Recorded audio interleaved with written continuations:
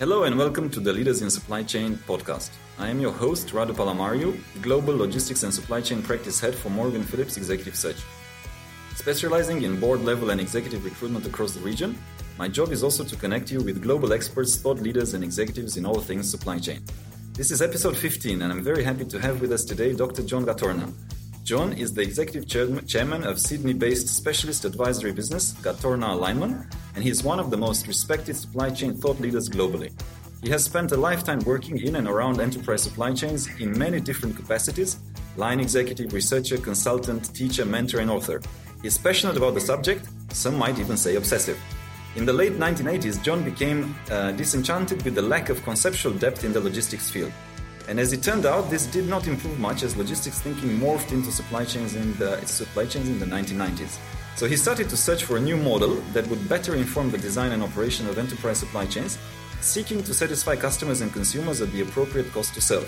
And then he found dynamic alignment.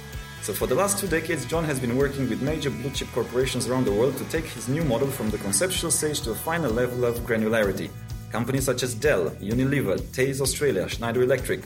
It has been a complex task involving learning about and combining several disparate disciplines: consumer, customer behavior, internal cultural capability of the enterprise, leadership styles, and of course, the operational aspects of corporate logistic networks and supply chains. The unique quality about John's perspective is that he presents a multidisciplinary, whole-of-business approach to the design and management of enterprise supply chains, and this requires, of course, an eclectic mindset. He has written several books along the way as his thinking has evolved, but his 3 most recent titles have been Living Supply Chains, Dynamic Supply Chain Alignment, and Dynamic Supply Chains, How to Design, Build and Manage People-Centric Value Networks. Another book is in the works, due mid-2020. Also, just as a final reminder, John also has a strong academic pedigree, having taught undergraduate, postgraduate and executive programs at the University of New South Wales, Macquarie University in Sydney, Oxford and Cranfield Universities in the UK, and Normandy Business School in Le Havre, France. He currently holds adjunct professorships at Cranfield School of Management and Macquarie Graduate School of Management, and is chairman of the advisory board at the Logistics of Institute and Supply Chain Management, Victoria University, Melbourne. He also teaches as the communication program at Normandy Business School, Le Havre, France. John, welcome, and it is our pleasure to have you with us today. Thank you, Radu. Pleasure to be here. So, to talk a little bit about the industry side, and I think it's very important, and a lot of our listeners are very curious to find out more about the Gatorna Dynamic Alignment, which is basically your concept. Is something that you have developed and fine-tuned over time. Tell us a little bit, about it, how you came up with it, and about the history. Right. Well, when I came back from England in the early 80s to Australia, I went back into an academic job, but soon got fed up with that and started my own boutique consultancy. And what I was determined to do was really try to build some conceptual strength, if you like, around what was a very operational field at the time. And I was joined by another colleague with a PhD. His PhD was in, actually he'd been studying the correlation between culture and how much culture played into the delivery of strategy. I, from my own strengths, had coming out of Cranfield, had been very strong looking at logistics, but very much from a marketing perspective, looking at it from the customer end. And we were both interested in leadership. And literally there was a bit of serendipity involved, but we came up with this concept called, well, at the time we called it strategic alignment. We later on changed the name to dynamic alignment because we realised that the marketplace was a moving feast. But in those days, strategic alignment essentially meant if you want to perform well or you want to make money, you have to line 4 things up. And it's an enterprise concept. It's not a supply chain concept. So what we did is we went wide and we started to think about the whole enterprise. And then from that, once we got into it and we started to, at the marketplace, we realised that it gave us the answer to the question, if one size fits all isn't right, how many supply chains you need. But just going back a bit, so the alignment idea was if you want to make money, want to perform well, you have to line 4 things up. You have to understand the expectations of your customers in the target market. You then look at that and develop your value propositions. Then underneath that, you look at your organisation design, and what it means is that if you've got multiple segments, you probably need multiple subcultures in the business, and finally you need leadership. So the way it works is that a good leadership team will look at the marketplace and have a really good understanding of what that marketplace is expecting of your company. They will then develop the appropriate operational strategies, and they'll then work down and develop the appropriate internal capabilities, including organisation design and things like that, processes, etc. So that's the top end. Of course, there is a reverse end to this, which we then later on extended, where we went right backwards into the source markets. And we said, well, if this applies to sales markets, why wouldn't it apply to source markets? And what we did, we were the first people to really introduce the notion that in the supply base, they're human. So everything that applies, amongst customers applies to the supply base. And we went and we segmented the supply base as well. And we said, we need procurement strategies which take into account, whether a supplier is loyal, whether a supplier has a low cost structure that can come up with a big volume of product in the first order, whether the supplier, has the capacity to quickly respond to a replenishment order, these sorts of things. In other words, we went beyond the sort of traditional A.T. Kearney and Accenture approach, which was let's do a strategic sourcing analysis and let's rationalise the supply base and let's rationalise the product range. And yes, that does give you some dollars, but it doesn't tell you anything more about the way your supply base is wanting to interact with you. Yeah, absolutely. Absolutely. That's a very short sort of history of it. Yeah, exactly. Obviously, you've been working for that for the last 25 years. Yeah. So thank you for the summary. And also, as far as I know, you were one of the pioneers who coined and contributed to the term of 4PL. Maybe if you can tell us a little bit about the history. I can't claim to be there on day one. What happened was that Anderson Consulting approached me in 1994 and wanted to have me join the company because they wanted to start a supply chain practice in Asia Pacific. They already had one in the US and in Europe. And during the course of about 12 months, we discussed, and then finally I rolled my business into theirs and joined Anderson Consulting in 1995 and became part of their global supply chain consulting practice, which was a very big practice. Now, at that time, they had just done some research in Europe, and they'd had some discussions in the US, and a partner called Bob Evans, who originally came out of Caterpillar, actually, I think was the first one who actually coined the phrase 4PL, but I wasn't far behind him in the sense that Bob was a colleague and other partners in the global supply chain practice at Anderson became very enthusiastic about this whole 4PL structure because we saw it as a way of overcoming a lot of the, the weaknesses of then perceived weaknesses that the 3PLs were suffering. Mm-hmm. And we knew this because we'd done market research amongst their clients, and we found about 2/3 of the market base for 3PLs around the world were dissatisfied with their performance. And it was from there we started to build, and of course, Anderson then became Accenture, and we had a number of fairly successful 4PLs around the world. However, I'd have to say that the 4PL, the original concept, was pretty rigorous, and a lot of companies jumped on the bandwagon, and 3PLs just changed the name on the door, and they didn't really usually do, right? Yeah, and they didn't really appreciate what we were talking about. And I had people calling me and saying me, can we do a tender for a 4PL?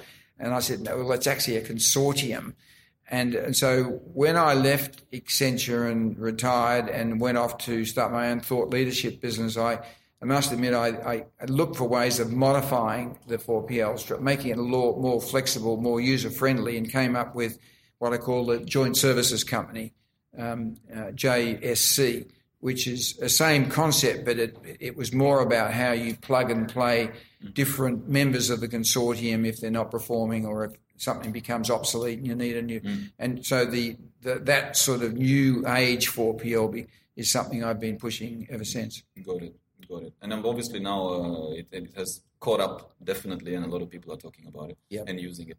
And tell us a little bit about some of the most successful projects you've been involved with your clients. I mean, we mentioned, of course, you did work with Unilever, you did work with Dell, Schneider Electric. I mean, what made it successful? What can our listeners learn from it? Look, again, it's the wonderful thing about this alignment idea is when we did the work, particularly we started in the marketplace and we went out and used behavioural segmentation techniques, and we found that across a whole range of different industries that there are 16 different types of buying behaviour that we could identify, archetypes that we could identify in the marketplace, which accords very well with the Myers-Briggs framework as well. And no surprise, because Myers-Briggs is based on Jungian psychology, and of course our work was as well. So, but that was too many, and we kept looking and trying to make our understanding of what's going on in the marketplace more granular, and try to look for the more dominant different sets of behaviours. And we actually got the number down to 4. And we subsequently went back to 5 a few years ago when we discovered that the projects marketplace, the construction marketplace, and the supply chains that service them had been going on for thousands of years in an informal way, but hadn't been properly formalised, and we coined the phrase campaign supply chain for that. But essentially, we came back down to a small number. And really, I started writing about that, probably in 1997, I think, but the first book called Living Supply Chains I put out describing this in great detail came out in 2006.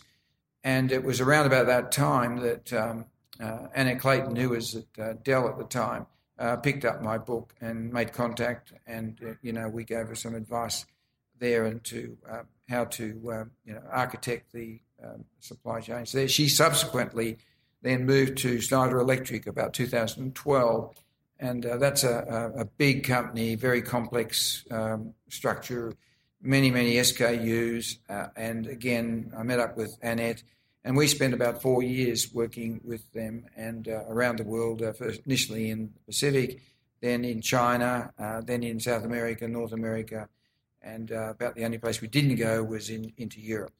And really, that was probably one of those things that was very successful, because it allowed us to really use pretty much our full methodology. We did the segmentation in each marketplace, which we found similar segments but slightly different because of the different country cultures in different places. That modifies the company culture, if you know what I mean. But the broad segments were the same, and we were able to develop a global supply chain strategy, which just varied a little bit in terms of tweaking it from region to region, place to place. The results differed in a place like Asia Pacific, where the cost was very high, and the rehandling and shipping and everything. The sorts of numbers when we put the segmentation and tested out different scenarios from the segmentation using a network model, and the two have to go together. We found that we were seeing reductions or scenarios that could give us up to 20% reduction in logistics costs as a percentage of sales. Now, obviously, you have to roll that out over a period of years and implement it. And there was some, there were some really interesting lessons learned about how to, once you've got the blueprint, how to start rolling out, that blueprint. We've done some that particular one, we didn't actually look at the supply base. It's something I tried to convince Annette about, but they spend about 12 billion euros on their supply side. I think they're still very traditional, and they haven't changed. However, around about the same time, we did a piece of work for a big grain company in Australia called the CBH, and it was a cooperative, and it was a very interesting cooperative because it was based in Western Australia. It had 10,000 farms, about 5,000 farmers, who generated a grain crop of about anywhere between 10 and 15 million tonnes a year. And that crop had to be taken off from the 10,000 farms and then moved through a network with trains and into silos and out of silos and then into 4 ports and then shipped out in 200,000 tonne type grain carriers. And what we're able to do there, again, using having a great client who allowed us to do this, we did the segmentation on the front end, and they only had 75 customers worldwide because these were big customers who bought 100,000 tonnes of grain at a time, or a flour mill in Thailand or something like that. At the back end, they had 5,000 farms, 10,000 farmers, 10,000 farms, 5,000 farmers, and we geocoded that, and we really did a segmentation there, and then we fed that from both ends into a model. And again, we found that we saved them in the first year between 15 and 20%. And they then had to roll out that implementation, which meant closing nearly half their silos and building new silos in different places, changing the way they routed the wheat, changing the way the wheat was taken off and which locations they went to. So that was the complete one.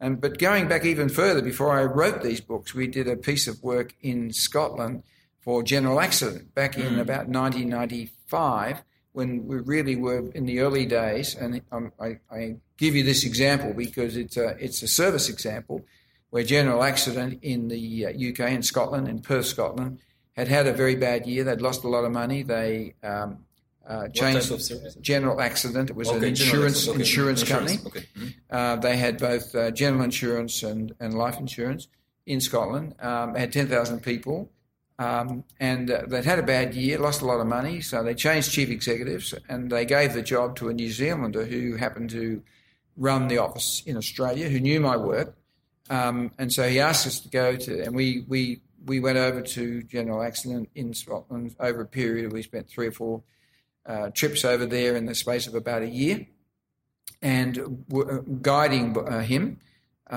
we actually revamped their marketplace, their strategies, their operating plan. We did a culture map of the organisation of 10,000 people, and he changed their leadership team. And in the course of 3 years, they went from something like £250 million loss to £250 million profit. So it was a £500 million turnaround due to the alignment idea, but also due to a relentless discipline that Bob Scott applied to the task of following through. And a lot of the credit is due to him, but he needed the framework to actually guide him. Mm-hmm. Yeah. So we've had some big successes. Yes. No, and thank you for sharing, because also I think the interesting fact is, and you've shared 3 different examples from very varied, right? So one is industrial, Schneider Electric, obviously a mammoth in the industrial space. One is on the farm agriculture side. One is on the services side, which kind of just come to show that basically it boils down to principles, right? So, I mean, one of the principles, I think I heard you speak a lot, and a lot of people know this about you. You speak about segmentation, really get your segmentation right. Make sure that you know who your clients are, and make sure that you know who's your high-yielding clients versus who are your maybe clients that are a pain in, Yeah, I mean, you've got to look at their mindset, and that's what's not taught in university. It's a big frustration of mine that we, in our courses and master's courses in MSCs in logistics and even on MBAs, we do teach students about psychology, but we don't connect it to anything. We don't apply that psychology and talk about internal culture and how it applies to delivering on plans, or how the same sort of idea of culture in the mindset of a customer can be measured, and how you can group people based on similar mindsets rather than grouping them on whether they're from they work for a wholesaler or they work for an institutional type, or whether the client is big or small, or whether the client is small or large. Those things are our ways. It's an internal way of describing the customer. Mm-hmm. What we've got to do is find external ways to describe the customer. Outside in thinking. Yes. And I mean, it's almost like the Pareto principle. It's almost like you got to prioritize you cannot be guessing, and I heard you say that a lot, right? We've been guessing for a long time. A lot of people are guessing, and they don't know for sure who's my most profitable client. Who should I put my eggs in? Which basket? Where should I put my eggs? Right. So we did. I mean, just on that point, we did some work for Fonterra, and they were another big client early on, around about 1998, when we were still trying to prove the concept. And we did a global piece of work with them. We didn't build a network model, but we did a segmentation across the 100 countries that Fonterra. They're the biggest dairy export ingredients. The biggest associates of farmers in the world. They're huge. Yes. They're huge, and they're the biggest, number one, I think, dairy exporter. They export about 2 million tons of dry ingredients. But when we did the work, and we found, they had about 3,500 customers around the world, because it's a business-to-business thing. They dealt with, some of their competitors were their customers, like Nestle and people like that. But the fascinating thing was that we found that they had a bunch of very, what I call collaborative customers, and they didn't even know who they were. And what was happening was, consequently, you'd have a collaborative customer placing an order and, 18-month type forecast. And then at the short term, you'd have an agile demanding customer come in yesterday and demand something for next week. And someone in the company would say yes, and they'd steal from Peter to pay Paul. And then when that loyal customer came in to get their regular schedule, which they'd forecast for 18 months, it wasn't there. And people were running around, running the plants. Scrambling, basically. It was just everything goes pear-shaped when you get into that sort of scramble state of mind. Yes. And I think this is and I would have, one of my questions that I wanted to ask you is, like, when you start working on an assignment, what are the top 3 things that you would ask the client, to quickly identify the root issue? And it sounds to me like the segmentation is probably one of the. It's you ask them, have they got a segmentation, and they always say yes, of course, because no respectable company hasn't got one. But then you say, well, how do you segment? And you find that they're not using the segmentation that's of any value at all to supply chain design. It might be useful for tracking the number of beer sales that you make and whether you sold more beer to clubs than you sold to distributors or hotels. But that's virtually no value when you're wanting to invest big dollars in revamping your network. So our first question is, give us a look at your current marketplace. If you haven't got it segmented right, let's segment it right. And the second question is, give us a look at your demand data, the sales data, because what we like to look at is do some analytics on the demand data to see, is there an underlying base load for your product, and is there some volatility, and can we separate the two, because that gives us a clue as to what we might have to do differently inside the company. So it's always about using external sources as a frame of reference to inform the way that we work internally on our processes, our technology combinations, our training and development, our recruitment, anything at all that that building capabilities internally. As I said, this morning at Logisim, we've got to be informed about it from our frame of reference. If we don't have a frame of reference, we're guessing. Yes. And you work with a lot of big multinationals worldwide. Are there certain, I think you've touched upon it, obviously, the fact that some of them have segmentations, but they're not tracking the right thing. Yep. Any other common challenges that they tend to have, and are also there specific differences in each country? Look, the interesting thing about supply chain and working with different companies across industries, they all tell you how different they are and how special they are, right? But the flow of goods and information and finance through any company is the common factor. And even if you're a service company, it is the flow of information, and that's electronic rather than physical. So I look at supply chain and the operations side of the supply chain, logistics, as a sort of a common language, if you like, that we can speak in any company or any industry. It doesn't matter where we are. Yes. And that gives us a great start, because when you're at the centre of this and you look at a dairy company one year and a third-party logistics company another, and you look at a FMCG company like Unilever, which we did in another case, and you can start to bring some lessons from different sorts of industries Cross-pollinate, and yeah. cross-pollinate. Mm-hmm. And if you can't see that, the commonalities, you can't do that sort of cross-pollination. Yes. And it's so helpful, right? I mean, and a Yep. lot of times, yeah, we all like to think, and companies like to think we're special, and we as individuals like to think Yeah, we're of special, course. but there's some commonalities, of course. A question from Marco Antonio Carreno. I think he's actually one of our close listeners. What are some of the most advanced tools we can use in supply chain management in order to have visibility of the future and minimize risks while moving forward? Yeah. Look, and is he talking FMCG or is he just... I think he's from an FMCG perspective, yes. Yeah. I mean, FMCG companies have been probably doing pretty well, probably up till the time we started to see electronic high-tech companies coming in who started with a blank sheet of paper, and that was a big advantage because they could more or less architect what they like. I think the big risk today facing these companies, like the better companies like FMCG or retail, is what I would call clock speed. I think that the speed of change in the outside world,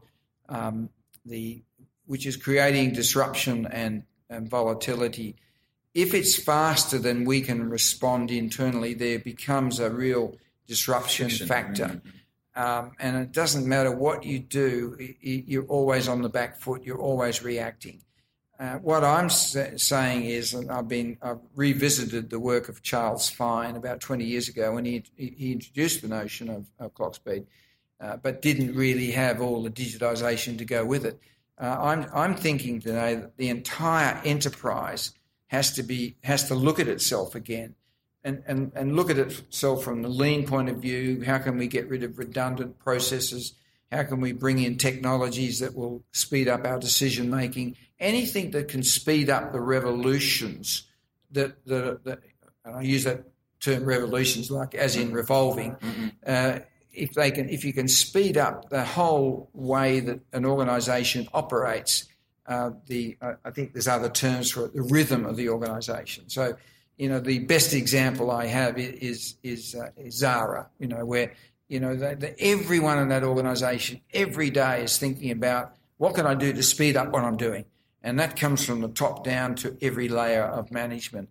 And as a result, they get a product out the door, a new launch every 3 weeks, which means 16 or 17 revolutions a year. Compare that to someone like a Marks and Spencer's who might take 18 months because or take 12 months to order something and then they get it in, they find the colours wrong, they've got to mark it down. That's a revolution of one, right? So you can see that the faster the enterprise can move and revolve, and the rhythm, it's got to be a rhythm because you can't go 100 miles an hour because that's expensive. I'm talking about everyone doing everything faster on a regular basis, the way they make decisions. Yes, it involves taking a bit of risk in decision-making sometimes, but I think we need people inside the business who are prepared to do that, because if you want everything done by committee, that's going to slow you down. Yes. So all these processes can be looked at to speed up, and if you speed up, you can, I believe, and we're in the process of proving that, is that you can get on this, if you can get your rate of change internally up to match the rate of change externally, you have no differential, therefore you don't see there's no disruption, if you like. And you don't need forecasting accuracy because you're only 3 weeks away from your last launch. So things like forecast accuracy go away. You just need good decision-making tools to help you make the big decisions. And almost, I mean, if I can, I can take some of the sharing. It's almost like the tools are important, of course, and the technologies are important. Visibility is important, good data is important, but even more so than that is the culture. It's almost the culture of the organization. Like you gave a very good example with Zara, which is probably one of the top supply chains in the world, where everybody is living constantly in this framework of, how can we innovate? How can we speed up? How can we be better, faster, more agile in terms of what we are doing? And they are really living it, right? Yeah. So beyond the technologies, because there's other companies that maybe they have state-of-the-art technologies, but maybe the culture is not right. I can tell you that the technology at Zara is no better than anyone else's. It's not super good. But they've gone beyond that, as you say. And just to give you an idea, and we're talking about little things like Zara, I think, were the first people who took that that security device that goes on garments that you see when you take it off in the tag, shop. yeah. And that's made by Tyco. And what they did, they went to Tyco and said, look, would it be possible to put some sort of a sensor in there so we can track these goods? So they actually made it not just a security device, but a tracking device. Mm-hmm. And so they were able to track, particularly when they bought about 50% of their product is bought made. The other 50 or 60% is made up by them or small cottage industries. The point is, they could these devices allowed them to track them. When I was in La Coruna, they took me to the township, and they had about 7 different stores there for each of their major brands, and they showed me sales attendants walking around with little two-way radios. So they could communicate with each other if someone came into the store. I'm thinking here about small innovations, but they'd been dreamed up by the people in the business. And every day they were thinking continuous improvement. What's my innovation? How can I innovate? And with that sort of depth and breadth of horsepower, you're going to get some great results. You're going to get a few failures as well, but who cares? Yes, overall, who cares? Exactly. And just to come back a little bit to the point, because we had Dr. Rajiv, so he's a professor actually at the SP Jain School of Management here in Singapore. I met. It's a very, very, very good course, of course. And he brought also the point, just in terms of prioritization, because we will have to talk a little bit, and a lot of people are into technologies, and typically every company has limitations. You cannot invest in all technologies at the same time because nobody has that much money or time. Yep. How should organizations prioritize the areas of their investment to counter the volatility? Right. Well, look, you do need. I mean, these days, even SAP, which was the sort of the patron saint of the ERP system, along with Oracle, they came out with this sort of transactional systems. But the trouble with those were that they had no real decision-making capability. They were just transactional. What we need, I think you still need transactional systems that can cope with big volumes of data. And you're going to need this particularly now if you have an Internet of Things strategies we talked about. But if you do the segmentation right and you understand that some of your customers are collaborative, then what you do is on top of your transactional system, you put a CRM. And the CRM sits on top and interfaces with it, and it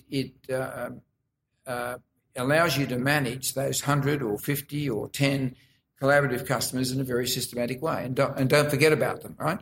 And then over here, where you've got the agile, you might put something like Demantra or some software that's very much designed to handle agility for those customers that are always predominantly in an agile state of mind. And you also would load up freestanding software network optimization models that you would use at the strategic level when you're revamping your network every 5 years, or use it at the technical level where if a customer asks you to do something and you're not too sure whether you've got the capacity to do it, you can run a new scenario. Yes. So it's a horses for courses thing, and I think a lot of these new event tools that have been, and I'm not familiar with every one of them, coming out are like middleware that you can sit on top of your underlying base load transactional software and start to use it to virtually help you in your decision making, but more importantly, help you make fast decisions. Yes. Susan Jacob had a question, and I think this is something on everybody's lips these days. Blockchain, and Yep. We have a couple of very good case studies already. Walmart, Maersk have done a team up with IBM to recreate supply chains using blockchain. What do you think is the future of a supply chain with blockchain? Taking into considerations, of course, there's going to be learning curves, there's going to be governments getting involved, regulations, and all of that. Look, the blockchain is built on a technology the same as the cryptocurrency, and that's how I think banks first sort of saw it. Of course, if you look around the world, the people who are doing far more experimentation right now are the big banks, because if blockchain fulfills the type of dimensions and scope that we think it's going to do, it could disintermediate the banks and remove them from their very profitable business of letters of credit and acting as an intermediary between them. But having said all that, look, I think as someone said at the conference this morning, we've got to get our digitisation right first, because blockchain can't really work unless it's got a complete digitised picture and connecting all the different players along a particular supply chain, right from the supplier, the third parties, customs, and eventually the owners. But I think it's going to happen, and I think the great advantage is and when the protocols get worked out, and it might be a couple more years, and we need that time to get digitisation properly, in place anyhow. I think we're going to see tremendous efficiencies. I mentioned again at the Logisim conference this morning where it could just remove a huge amount of paperwork if all the parties are privy to a change in arrangement or a contract or something, and they agree with it. That's it, and there's no need, there's no need for paper. Yes. And so in that sense, it also has a security dimension. But I think probably for me, most importantly, it's the provenance that it will offer. The methodology of a blockchain where you are linking various blocks in a digital ledger with all the players visible and seeing what's changing and agreeing to those changes is going to mean that products, again, it's something that you sell, say if you sell some beef grown in Western Australia, and we know where the animal came from because it had an ear tag, and then it was processed and that meat had a particular DNA, and that DNA was built into the blockchain, and it was ultimately then sold through distributors and retailers and eventually to the consumer in China. That retailer could say hand on heart that particular meat has come from a particular animal. Traceability would be very grass-fed from Western Australia. It has not been substituted. So I think it's going to be very powerful for things like food and food security, for wine, meat. And I'm looking forward to that. I think that the ability to offer that sort of credibility and accreditation is going to be the biggest thing, apart from all the efficiencies that I think it's going to bring. Yes. So it's going to happen. There's still protocols to work out. We're still in the experimental stage, but judging by how much effort each of the big banks are putting into this, there's definitely something involved here, and they're striving very hard to keep some part of the supply chain to themselves, and they might be intermediated out. Yes, and then they might need to tweak the model a little bit, but for sure they're very concerned, so they cannot not invest in basically in this in blockchain. Exactly, and banks are at the forefront of this.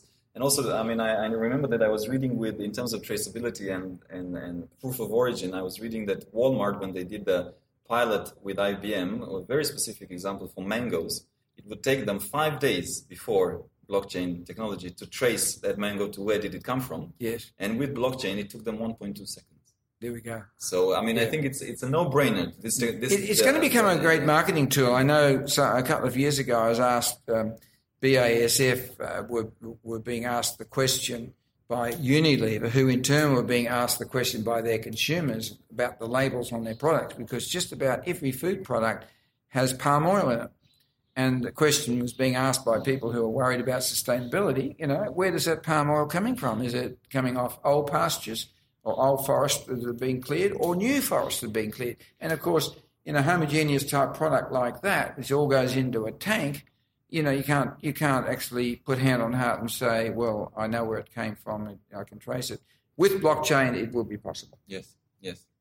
Talk about digitalization. So Sam Loke is asking. So definitely digitalization is shaping and will reshape the landscape where communication IT is a concern. But how do you see the physical movement part? How will that change? How will that cope to better? I don't know. Is better inventory? Is BTO the answer? Look, I think what's going to happen with, and we've seen it in a way with our work with Schneider Electric and with some of the other companies we've worked with, that the big gains come from once you know what you're what your network is being asked to serve in terms of the marketplace and the differential ways that the customers want to be serviced, and you look back and you review your network, what you find is that it's not always about closing DCs or whatever, but it could mean retasking things. So, for instance, you might, if you've got a 30 or 40,000 SKU,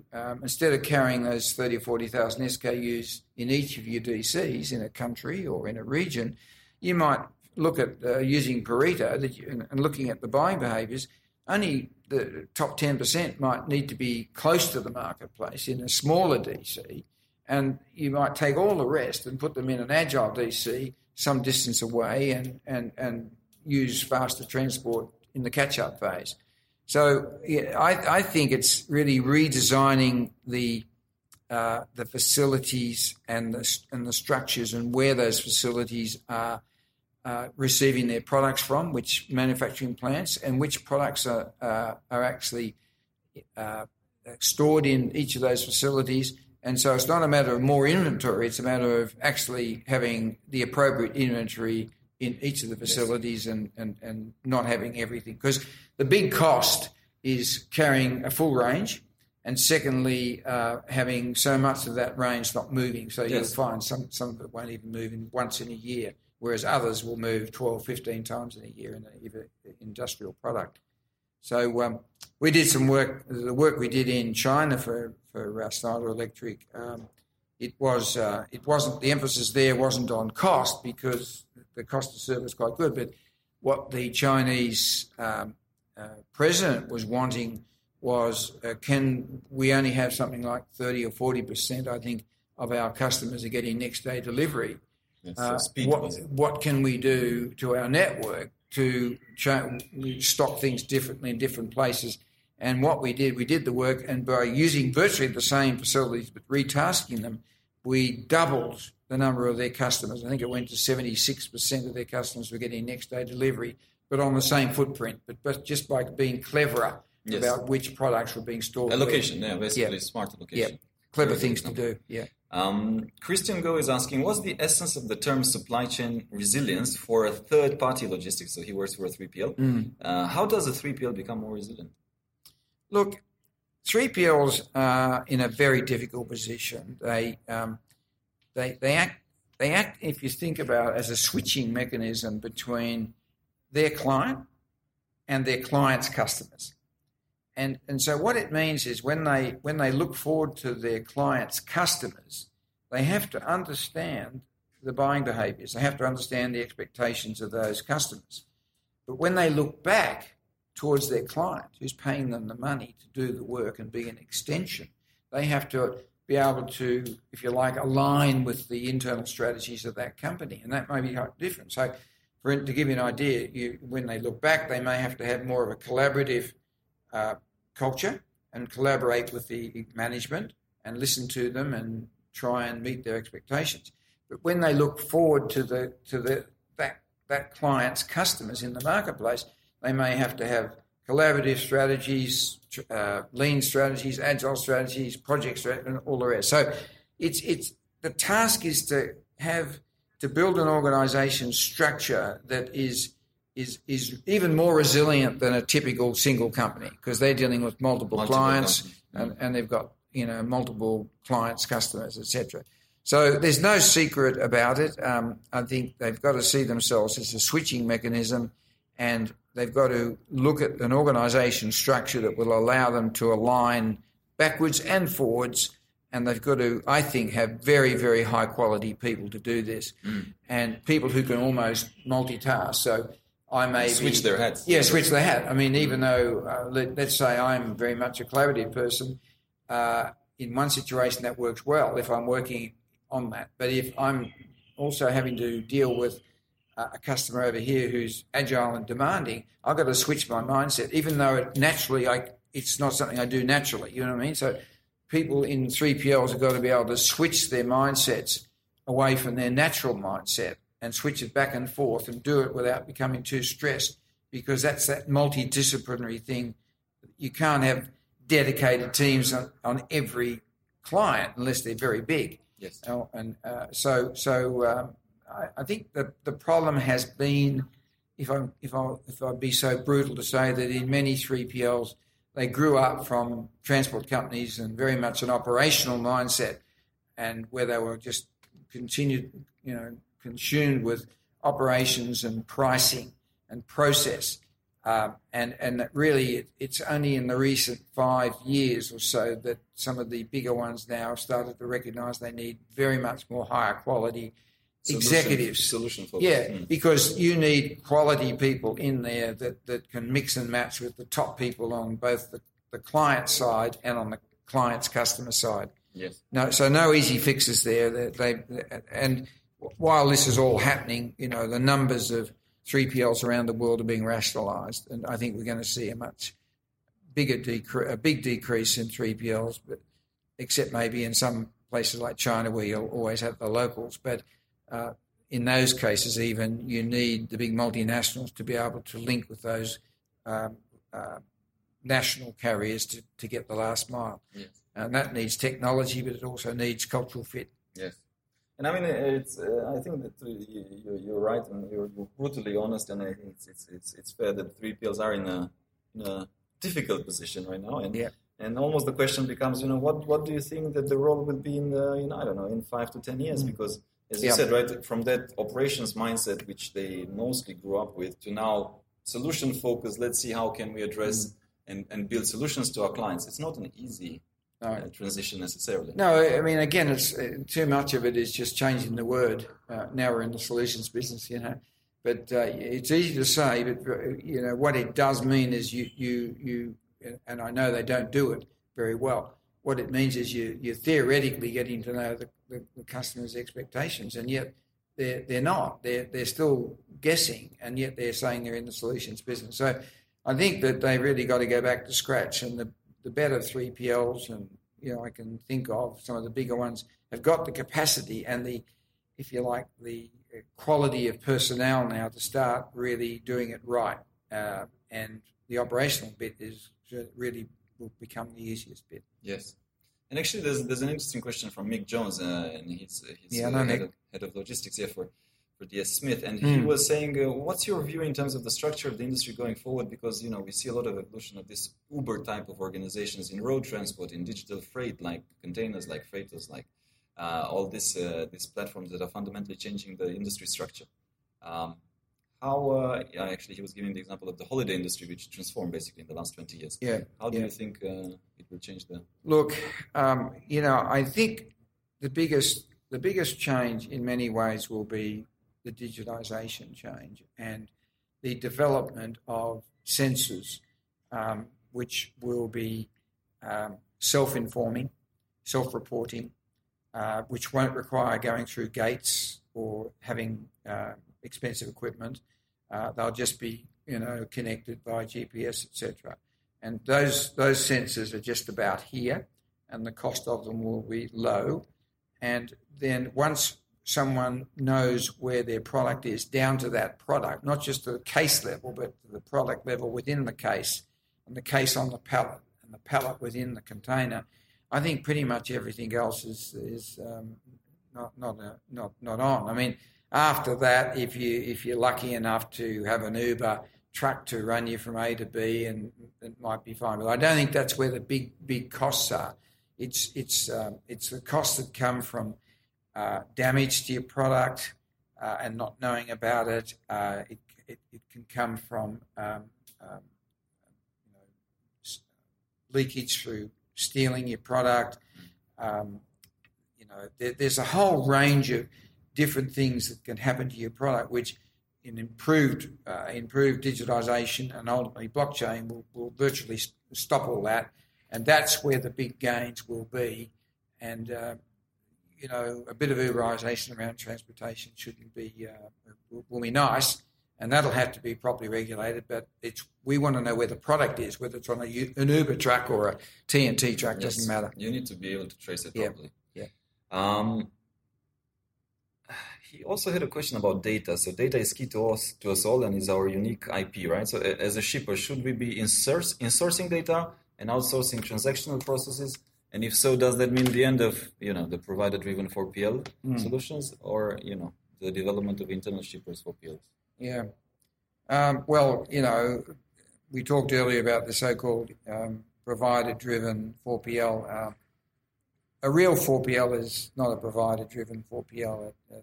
That's a 3.5 PL where they just add a few extra services. The proper 4PL, in my definition, was very much having a consortium.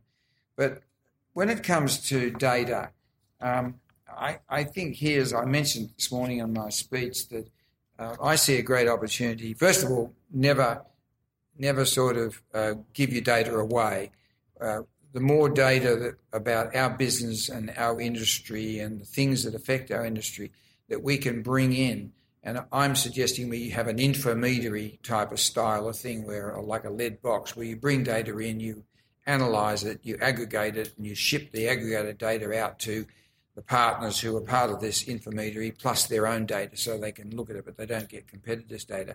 I think we've got to start doing more industry-level data collection and using confidential methodologies to handle that data so that you don't undermine the competitiveness between the players. But at the same time, we want all players in an industry to benefit from raising the bar and having a better view of the aggregate data and compared to their individual. Yes. So I think that's the future going forward. It's going to require slightly different organisation design to get people together to trust an individual. We've got it. I mean, just to give you an example, in Australia we have one example of this. It's called Cash Services Australia, and it was set up by 4 banks in Australia, which are all competitors, and the Reserve Bank, and it was under the auspices of the Australian Anti-Competition Commission. And the whole idea was that moving cash around the economy every night, it's collected by armoured cars, it's taken to a point, it's resorted, it's put out again to ATMs and so on. And there was a lot of logistics costs being incurred by 4 or 5 companies, armoured car companies going to the same location.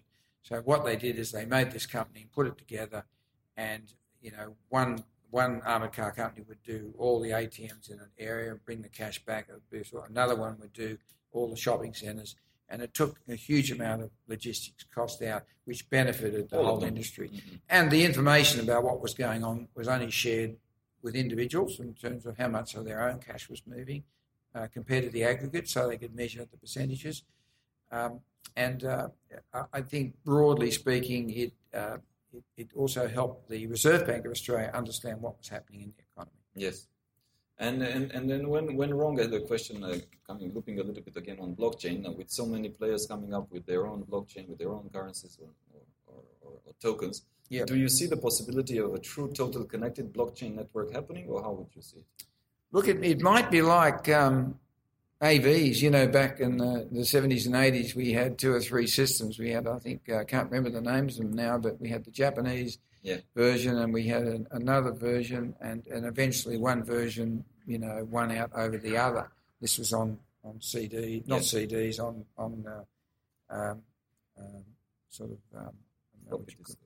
it was even before then. No. You probably weren't even born. We had tapes. They were just on tapes. I think, as I said earlier, blockchain is definitely coming. It's got enough advantages to keep everyone interested.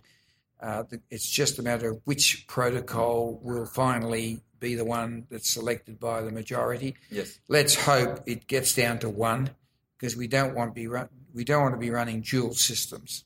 That's going to undermine a lot of the benefits. Yes. But it's coming, and typically the market at the end chooses one. It chooses one, and that's for convenience. Yeah, that's what will happen. Yeah.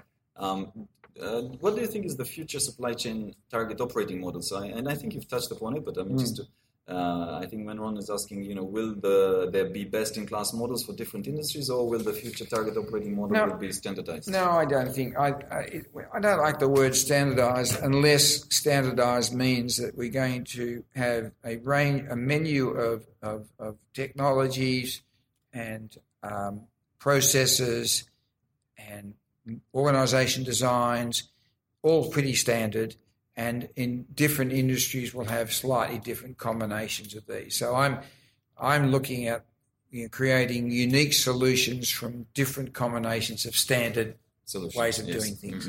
That's the way I think the world's going to go. I don't think we're going to see, each industry, or because I said earlier, this is a common language, this logistics thing. You're moving a product. It doesn't know whether it's bananas or gold bars. Yes. Yes, there's some things that go on around weights and measures which are important, but broadly speaking, it's a common language, and we ought to be selecting from a menu and coming up with the best combination or most appropriate combination for our industry or our particular company. Another key buzzword, right? AI, artificial intelligence, related technologies at a faster pace than ever before. We're seeing it. It's not new, but now it seems to be blowing up of proportion. There are several reports on possible huge talent crunch in coming years. Do you think it's really true? And what would be your advice to organizations to ensure the employees are ready for the impact of Industrial 4.0? Look, again, we're here mainly talking about inside the manufacturing plant and inside the distribution centre. I'm not so much thinking that autonomous trucks are going to be arriving on a large scale. But again, if you look at the idea of a base load of your business is pretty predictable because it's coming from customers that you know, then AI would work very well there, where it's machine-driven, robot-driven, and there's not a lot of variation that the robot has to worry about. But I think on top of that, where we've got a lot of volatility in different parts of our business, we're still going to need human intervention, albeit with some help from technologies to manage that volatility, but it's not going to be straight AI just yet. No. I think the solutions in all these cases are what I call hybrid solutions. It's a mixture of the robot and the human and the combinations. And to give you an example, I saw a very clever innovation at the new Kuehne Nagel Innovation Centre in Singapore a month or so ago when I was here, and it was around picking, and it was a sort of like a mule, a little robot, like with a tray, and the robot was like a dog, and it recognised the picker, and it would follow the picker everywhere, and the picker would just do the picking and then at some point it would press a button, and the mule would go back to a central location, assembly point, and someone back there would unload it and put the product in a certain location to be put on a truck, and then the mule would come on back. So little things like that. They're early days. There was another example I saw there where a guy working in the warehouse wore a special AI type of vest, and the people in the control room could see where he was. They could direct him. It was for health and safety reasons as well. Some labour people may not like it, but it's coming, and it's, if something or an accident happens, we know where that individual is. So there's a lot of things, a lot of technological devices that are going to be there to help man do a better job, but we're still going to need men as well. Yes. Men and women. Dot Cool is asking, when you go into a business for the first time to consult on new strategies, it's a different type to ask the question. Is what are some of the resistance that you come across? Look, the biggest problem when we go inside companies is what I call the myths that exist. And the bigger the dog you are, the bigger your myth, and the more say you have. There's a lot of opinion. And people sort of sometimes say to me in desperation, what can we do to break that, because the boss thinks this way or that way. And I say simply, look, do the segmentation work, do the behavioural work. The methodology is qualitative and quantitative, and it's fact-based. And if it's presented well, it's irrefutable. I mean, once you explain to someone what the structure of their market is for their particular product, they can dislike it. Yes. They can, try to deny it, but in fact, because it's fact and it's coming from the customer, it's irrefutable. Yes. And that's the way to say, right, Okay, I accept that. I didn't think that was the case. Okay, that's what the customers are saying. Okay, I'll agree to your suggestion about the way you want to re-engineer the inside of the business to match with that. Yes. That's the only way to do it, because otherwise you're up against your opinion versus my opinion, and it's a never-ending debate. It's a never-ending debate. You can't win that. Yes. If you're a middle manager. And moving on to the people segment, right? Because I think also the two key aspects of Gatorna Dynamic Alignment are culture and leadership, right? Yep. So it's on the soft skill side. Yep. Let's talk a little bit in terms of each of them. How can an organization shape the culture to achieve high performance in their supply chains? Well, high performance, can be measured in different ways, and that's one of the problems, that people have different KPIs. What I like to make the distinction, if you like, between the supply chain function as a function that runs the physical side of the business and picks up product from manufacturing and stores it and delivers it, and make that distinction between what I call the supply chain philosophy, which should be embraced by everyone: sales, marketing, procurement, finance. Because, as I mentioned earlier, we're managing our businesses vertically, but our customers are buying horizontally, and this is a flaw. And we've got to finally get rid of this flaw, because at the moment, what's caught up with us is the speed with which customers' expectations have increased with the coming of e-commerce. 30, 40 years ago, someone would order something and be happy to take a week or 7 days or 10 days or 2 weeks. Now they want it in 1 day. And even if we could give it to them in 1 day, we don't have the structure to do it, because the people who are managing vertically and thinking about their budgets are then asked in the same breath to think horizontally, and how are we going to get that delivered? It's impossible. It's impossible to do it. And companies like, here in Asia Pacific, Li and Fung, around the world, Adidas, also Zara, a number of companies now are experimenting with the idea of keeping your vertical specialisms in place, because you need those, but actually seconding people out of them and putting them over here and forming teams which drive the horizontal flow. So this is not matrix management. This is you've actually got two levels of management: one vertical, one horizontal, and they're in sync. Yes. And the guys who are seconded into those clusters are managed by a different person, have different joint KPIs, and then after 2 years they go back into their function. So you're moving people around, you're giving them a much greater, more interesting career path. And I think that's what you're going to have to do to actually decrease the lead time and get anywhere near what the expectations are of today's consumer. Yes. So it's almost like building a culture of openness and collaboration instead of siloed. I mean, breaking through the walls, right? That's right. And the great thing, if you take a manufacturing person out of manufacturing and put them in a multidisciplinary team that's got a KPI that's very focused on the customer, if there's a problem in manufacturing, that person will have an informal link to this person in manufacturing. They'll sort it out.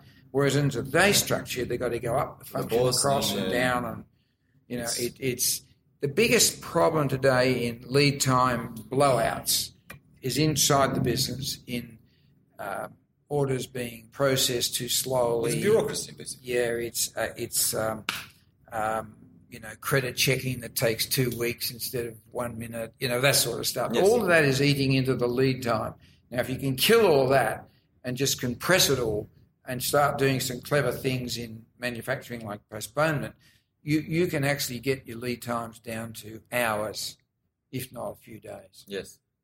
And how about leadership, John? I mean, that's key, right? That drives it all. That drives it all, right? If you don't have a leader or leaders who've got this sort of architectural mind, who can look at the marketplace and say, yep, for our sort of product, we really need to speed up the organisation, or we need to 60% of our customers will take the standard, that's fine, 7 days, but there's another 40 who happen to be the growing part of our market that we've got to do better.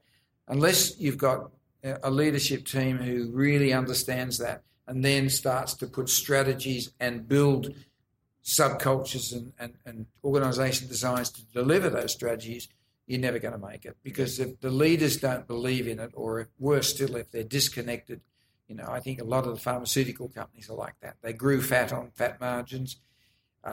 They come off patent. Suddenly, supply chain is important. They start listening to everyone. They get confused. They don't know what to do. I see a lot of that. So, the best people in the world, in my view, in supply chain are those who are under the pump all the time. Yes. People like Apple, who, their product is wanted. You go to buy an Apple product, you want it. It's got to be there. And so if you reverse back from there, what has to happen in the pipeline from manufacturing through to the retail store to get that product so that it's there when you want it? Those people who are under the pump, because it's a fashion item, and fashion tends to be the thing that's under the pump most, they're the best supply chain companies in the world, you'll find. Yes. And then we actually, companies call upon us, and that's the business of Morgan Phillips, right, in terms of hiring people, in terms of placing senior executives. But a lot of times it boils down to a few key attributes, right? And it actually a lot of times it's not the technical side, especially when you're talking about a chief supply chain officer, when you're talking about a vice president for supply chain for a region. It's the soft skills, right? So in your view, and going a little bit deeper, right, into leadership and what it means and all that, what's some of the three attributes, let's say, of a chief supply chain officer? Look, I think a chief supply chain officer has really got to be, in a sense, like a general manager. He needs to have done an MBA. He may have come out of, he may be an engineer by first degree, but he's gone back, he's done his MBA, he's picked up skills in finance, he's picked up skills in strategy and HR. He's got to be, I think, an overall manager, and he's got to be able to manage people with different mindsets, because in a leadership team, you want people who have empathy with customers and particularly collaborative customers. So they've got to be able to build a collaborative cluster of people and shape it like a coach does a football team or a sporting team. You want someone also in your team who's very cost conscious and is always worried about cost, and because we'll put him in charge of the lean team. We want someone in there who's young and impatient and wants to make quick decisions, and he's the guy that will take risk and he looks after the agile team. And we've got people who we go to when we're looking for a major new solution to a major disruption or disaster. And the chief supply chain officer has got to be able to manage basically what's oil and water. They'll be competing against each other. They'll be competing with each other for resources, but they're all needed because their individual mindsets are needed because we have customers like that. Yes. So I think the chief supply chain officer in many ways is the CEO of the biggest part of the company, which very mostly is procurement, manufacturing, and logistics. And about the only thing he doesn't really do is manage the brand, sales and marketing, but he should have a strong relationship with those people, and he certainly should be on the main board. Yes. And that brings me to the point, right? Because in reality, and it's a question that we need to put it brutally on the table, in reality, some companies, in some organizations, actually, supply chain still doesn't actually have a seat at the table. No. Why is that? I mean, why? I think it's because they're in denial. They haven't understood that they're a supply chain company. I mean, no one makes any money unless someone sells something and someone delivers it, right? And we need people who can sell, and we need people who can deliver. And for many years, retailers were a bit like that. They thought they were traders. So most retailers, like the early days of Tesco in the UK, they had very clever people who were good at buying and selling. They were like traders. They never thought about the third leg, which is that as they became more sophisticated, they realised they've got to buy well, they've got to bring the product in, they've got to put it on the shelf, so you need good merchandising, but you've got to get the product in on time, and you've got to factor that in. And it's only in the last 10 or 15 years that, the global retailers have realised that you need people who are good merchandising and buyers, you need people who are good store managers, and the third leg of the stool is logistics. Yes. And so they've realised it, but there's still companies out there who are manufacturing who think they make a good product and it'll sell itself. I'm sorry, there's too much competition out there now. So I think the first thing is the realisation that supply chain and logistics within it is a very, very, very important equal part of everything we do, and we should have that represented on the board. Yes. And I mean, I think there's more and more encouraging examples, right? I think you let's just take Unilever. I mean, you mentioned you've done a lot of work. Pierluigi Sigismondi, who used to be the chief supply chain officer of Unilever, he made the transition now into. He's now the president of Southeast Asia and Australia. He's an excellent example of somebody that had a lot of exposure to supply chain and then made the transition to P&L, which kind of.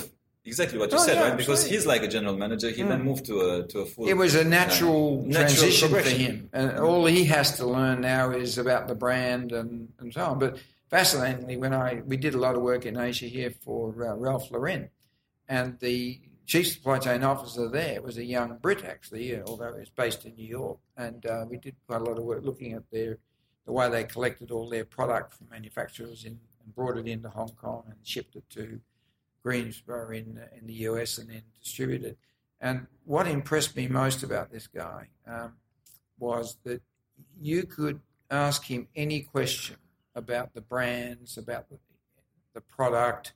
He knew it all, right? Yeah. He was the chief supply chain officer, but he also understood the product. Yes. And I think that's the new breed of, because then they easily can step up. And he's now president of Ralph Lauren in Japan. So it's an easy step up for them to, if you have that sort of and depth. it's critical because otherwise the business will not give you the credibility. Absolutely. Right? Absolutely. We're moving to the final segment. Just a few questions on the personal side, John. Obviously, you're a person that has achieved a lot in your life. Are there some leadership principles that you follow in your day-to-day work? Look, yes, I think my day-to-day, and I've always been like this, is that I get up in the morning, I think about what I've got to do today, and I attack it with enthusiasm. But most importantly, I look to try and learn something new every day.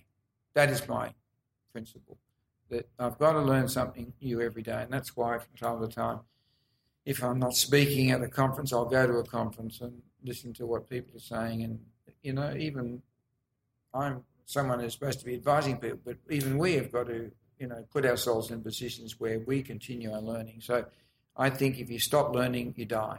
Mm. And that's the principle I live on. And more importantly, I think, or most importantly, in this field, you have to be very eclectic. You have to be prepared to take information in from all sorts of different places and join the dots. And I spend my life trying to join the dots and make something out of nothing, as it were, and take common things and turn them into something which are extraordinary. So that's really the main thing I look at. Got it.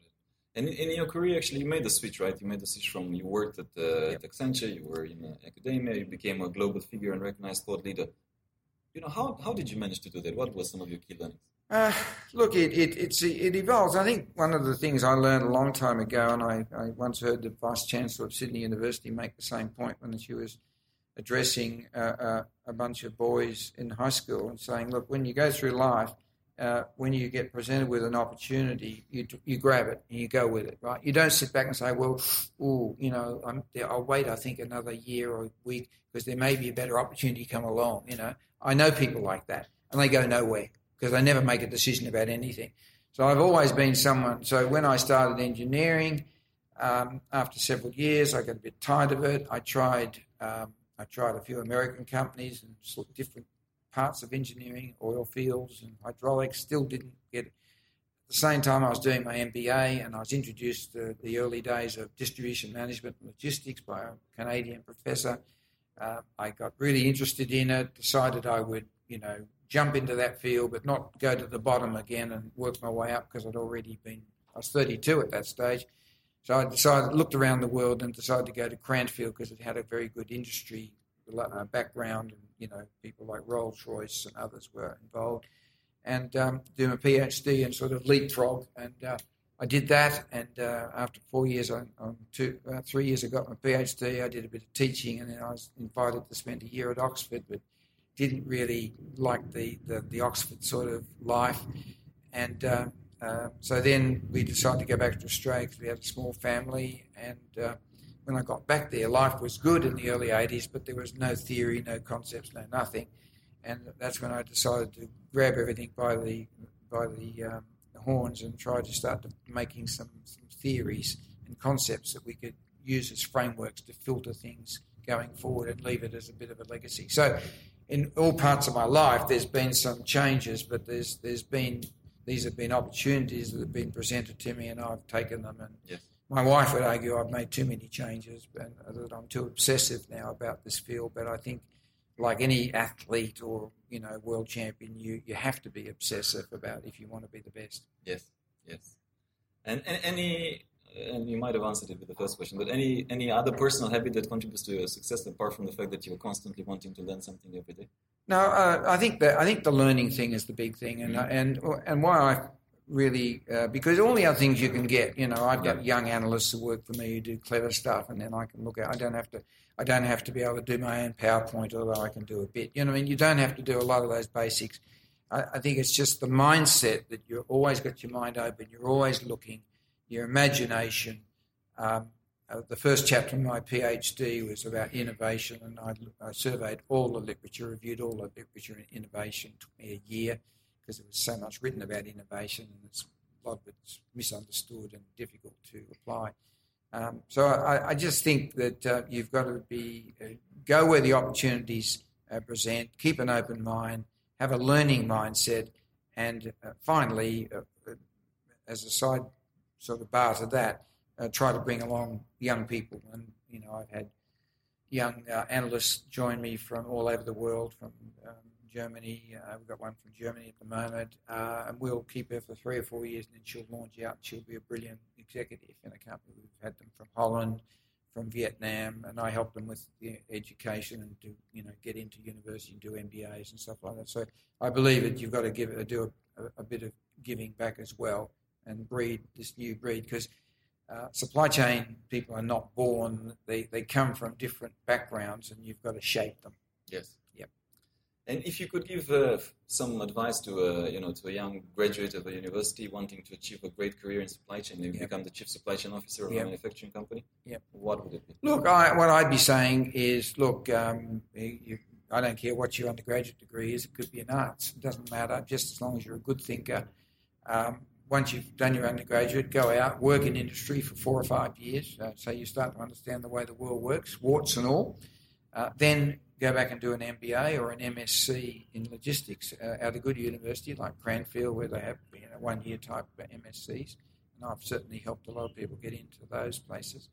And then come out now really with all the theory and a bit of practical knowledge, and you interview a number of companies, not they interview you. You look around and try and find a company that seems to have a top executive that seems to be going in the direction that you'd like the company.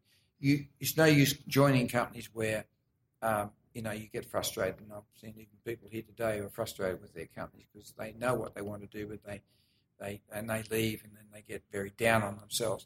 So the last thing is, you do the interviewing, you select the company, you look at it, and you may get a few wrong, but you'll get it right in the end. So and it has to be a place where you can practice your imagination and bring some real value in terms of the supply chain design and operation. Yes. Yeah. John, thank you very much. It's been a very insightful sharing. My pleasure to have you with us today, and thank you for taking the time. My pleasure, Radu, and all the best. Thank you for listening to our podcast. If you liked what you heard, be sure to follow us on radupalamario.com/podcast for all the show notes, links, and extra tips covered in the interview. Make sure also to subscribe to our emailing list to get the news in the nick of time. If you're listening through a streaming platform like iTunes or Stitcher and you like what we do, please kindly review and give us 5 stars so we can keep the energy flowing and get more people to find out about our podcast. I'm most active on LinkedIn, so do feel free to follow me to stay tuned for our latest articles as well as future guests for the podcast. And if you have any suggestions or any other idea, please feel free to write to me. I respond to all. And also, please make sure not to miss our next episode, where we will be having a few other C-level and top leaders in supply chain joining us. Stay tuned.